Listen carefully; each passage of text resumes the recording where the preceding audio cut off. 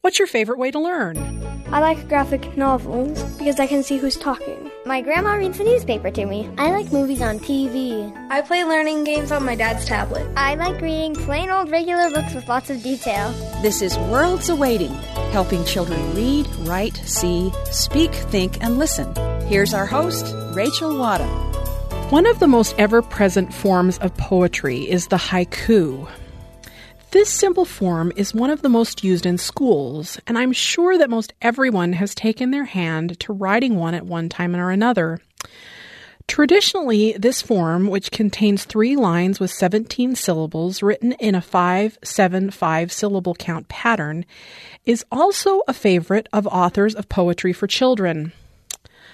A book of haiku I enjoy is Gaiku, A Year of Haiku for Boys by Bob Raska and illustrated by Peter Reynolds. This book is a simple exploration of boys in nature that captures real experiences throughout a year in wonderfully crafted haiku.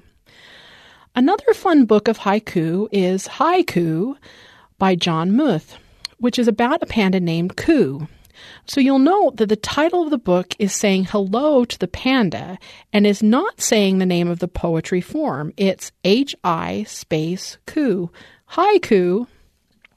I love the character of Ku and how each of the poems uses the poetry form to weave in the alphabet, the seasons, and the adventures of Ku and his friends. But if these great books are not enough, there are other great books that explore haiku and use the form to tell all kinds of interesting stories.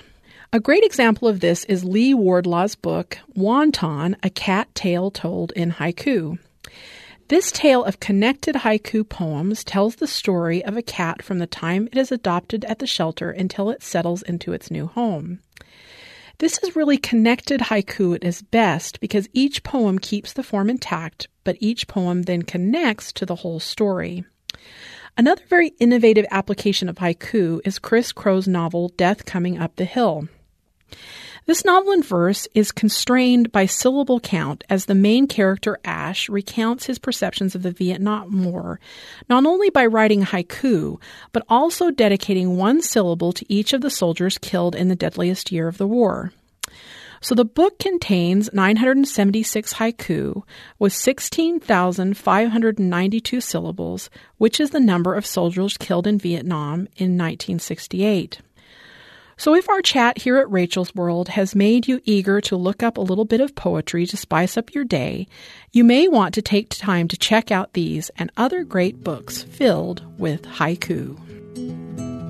Statistics say that 1 in 4 people have mental illness, and 1 in 25 suffer so badly from it that it disrupts their professional and personal life. Many suffer in silence. They're afraid or ashamed to tell others for fear of the stigma. Rachel visits with young adult novelist Robison Wells about his journey through mental illness and the passion he has for speaking out on the subject, especially in his books, articles, and social media. Robison Wells is the award-winning author of Blackout, Variant, Airships of Camelot, and others. Robison lives in the Rocky Mountains in a house not too far from elk pastures with his wife Erin and their 3 children. Wells suffers from 5 mental illnesses, as you will hear him explain, and is an outspoken advocate for others like him. Here's Rachel and Robison. We're in studio today with Robison Wells. Welcome. Thank you. I am excited to talk to you today because you are very passionate about a very important subject that I just don't think gets enough open airtime or talking about, or people just are a little nervous about it, and that's mental illness. So not only have you had struggles with it, but you're also writing about it. So let's talk a little bit about that world and how we can help people understand it better. So tell us a little bit about your experiences. Sure. It was 2011, so about 5 years ago, I started getting panic attacks. Not small ones and not seldom. I started getting them very frequently, and they would be bad. And I couldn't take it. I couldn't be – I felt so trapped, and I needed to figure out a way out of that. And I was diagnosed pretty soon with severe panic disorder. that turned into agoraphobia. Agoraphobia is basically the fear of having a panic attack. So I would have panic attacks, but I also had this constant prodding from my brain saying, don't try anything. You're going to get trapped. You're going to have a meltdown in a public place. Soon enough, it cost me my job, and that kind of thrust me into writing full time. And it has been a struggle. It turned into depression, and then turned into the worst one of all, which is obsessive compulsive disorder, which if you've ever seen it on TV, it's not like that. Obsessive compulsive disorder is very, very bad. It's very violent. It's very, by far the worst of the 5 mental illnesses I have. The 5th one of which is called trichotillomania or dermatillomania, depending on who you're talking to. It is a compulsive behavior where you dig into your skin, or in my case, into my scalp. So I had all of these mental illnesses. I still have all these mental illnesses. It has been very tough, and it has taken 5 years, but I'm finally now almost under control. So things are better. But it came through a lot of medicine. It came through a lot of cognitive behavioral therapy, and it came through a very long-suffering wife. And I love that sense that there's some control there, but it really, you're not cured. This hasn't gone away. And I think a lot of people take that perspective with mental illness as, oh, it's going to be cured, or it's like a disease that will eventually go away. But It really isn't. It's really something that you have to deal with on a very daily basis. Yeah. The thing is that it becomes easier the more that you fight it. So, for example, one of my obsessive-compulsive behaviors, I wasn't working at all because I would watch Cops all day because it was always on TV, and for some reason that was what my obsession was, is I would watch Cops all day. My doctor, he asked me how I finally did it, and I said my wife put her foot down, and she said that she wouldn't allow it anymore. And we got rid of the cable channel that Cops is on. Way to put your foot down, wife. Yeah. Stuff like that. And I have dealt with it. She reads more on the topic than I do, and she's always there as a sounding board.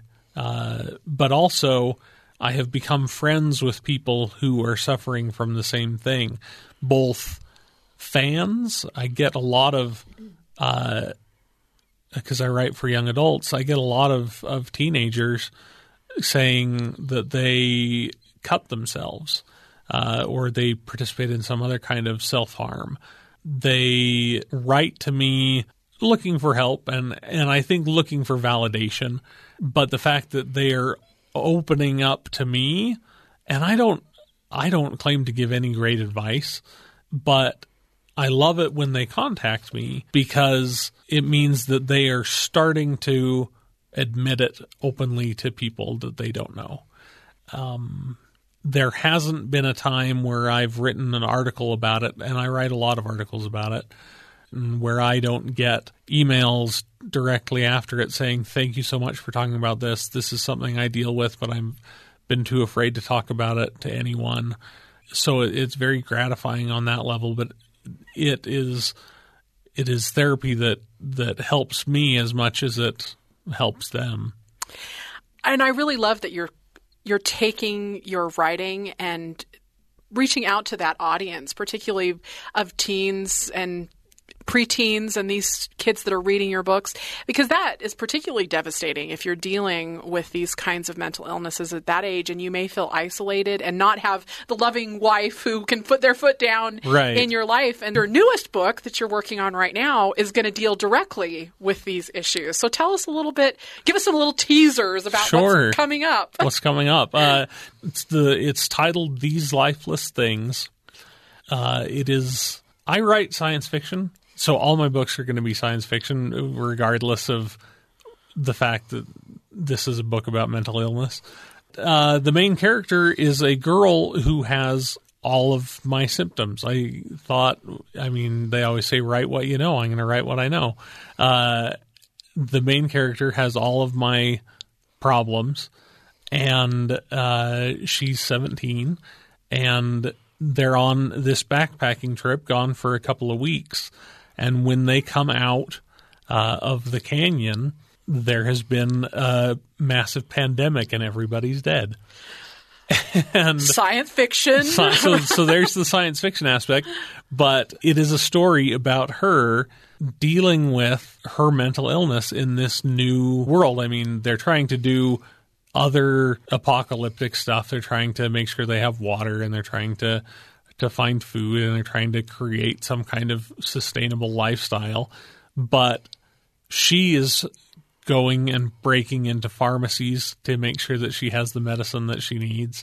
She is trying to track down where her service dog has gotten to now that her family is dead.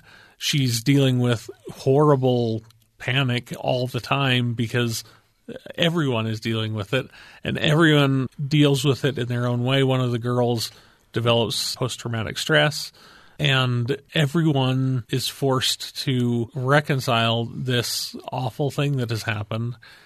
And it is my favorite book. I love it. I think that's really interesting because a lot of books that deal with mental illness, particularly in young adult fiction, are the more realistic types where we have people who are dealing with it and they go through the struggles and the treatments and this type of thing. But I love dealing with it in this kind of science fiction context because I think it's going to give us a different perspective. So how do you think that science fiction context provides a different perspective to how people deal with mental illness? Well, I think that it provides a safe and accessible way to talk about all of these problems. And now my hope for this book is that it will not be read like so many contemporary books, and they're great. Excellent books, yeah. Great, that deal with mental illness or other things like that. But I think that this will be a very accessible book to the mainstream. It's not a book for kids who want to read a sad book about mental illness. It is a book that has a lot of adventure, and it has a lot of tension, and it has all of the great things that make people want to read a book. And there just happens to be a character who is mentally ill. Yeah, I love that context because I think part of it to me is the fact that we need to understand that this really is just kind of natural part of what some people deal with. I'm really, really grateful for the time that you spent today talking about this wonderful book. It's a great connection for all of us.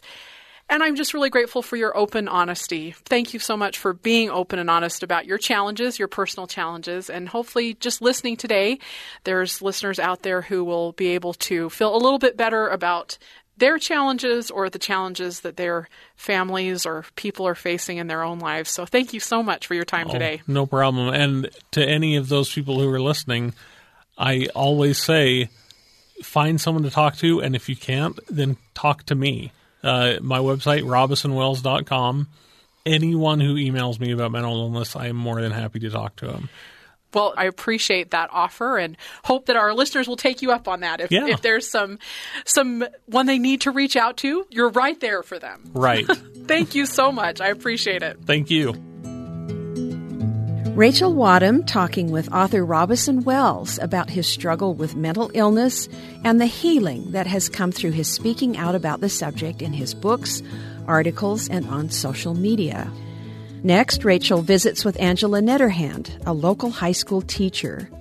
She talks to Rachel about her work, teaching leadership skills, and why she feels these skills are so important for teens to learn. Angela is a TV broadcasting teacher at Salem Hills High School.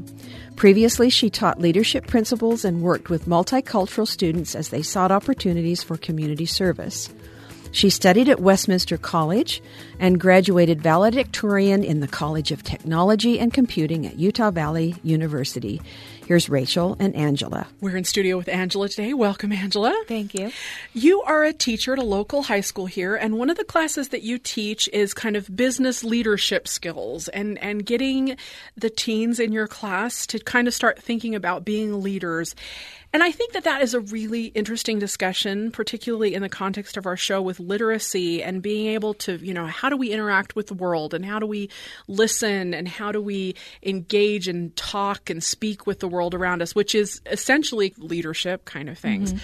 So let's chat a little bit about what you teach your students. So let's start with that. What is it in this class that you teach your teens that constitute leadership skills? That's a great question. We have several different units inside this class. We had a unit on time management, then one on decision making, then one on communication skills and communication habits or methods.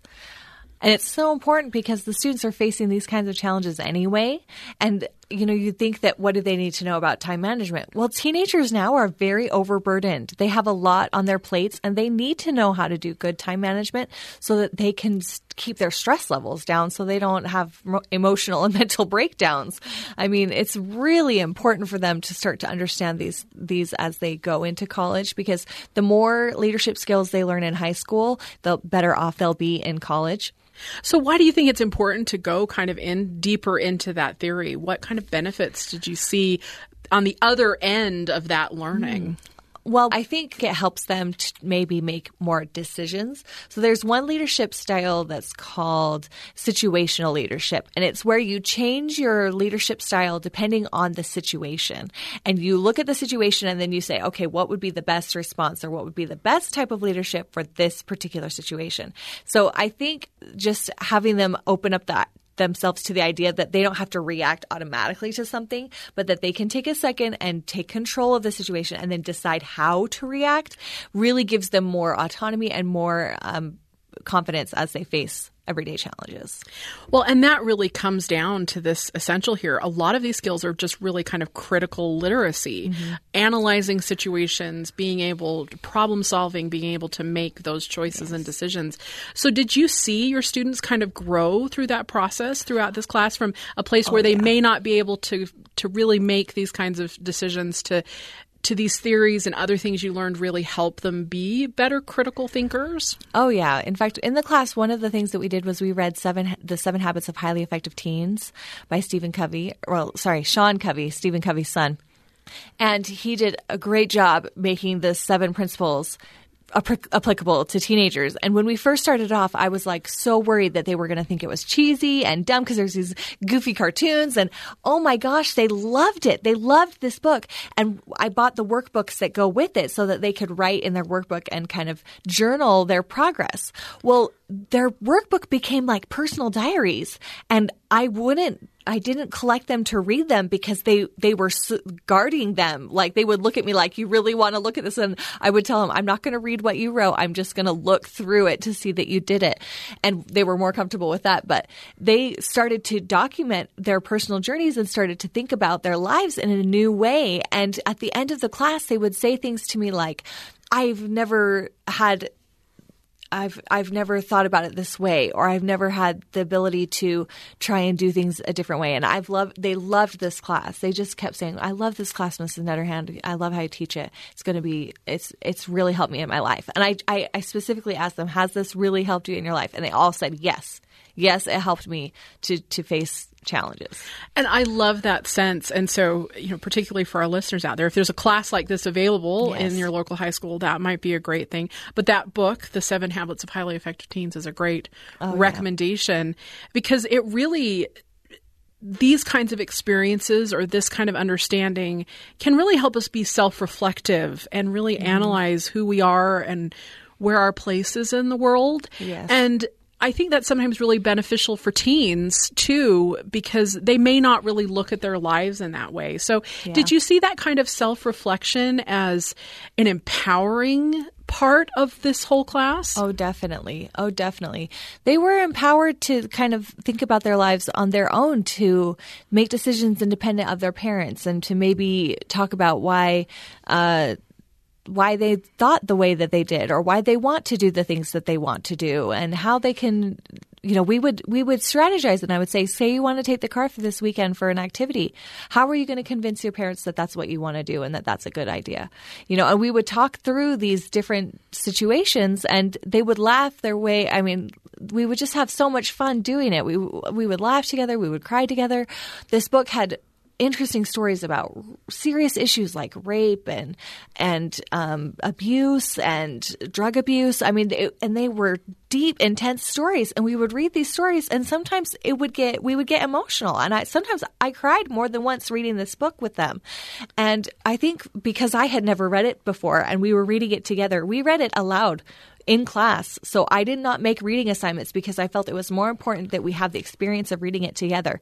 So when we started reading, I have students in that class who are multicultural. So some of them don't read very well, and some of them read excellently. So it just depends. And in the beginning, some of them were very timid about reading aloud, but by the end, everyone would read aloud, and everyone's ability to read aloud improved drastically from the beginning of the school year to the end of the school year. And I love that sense that learning one thing or focusing on one kind of aspect or skill can really benefit other skills and other practical skills.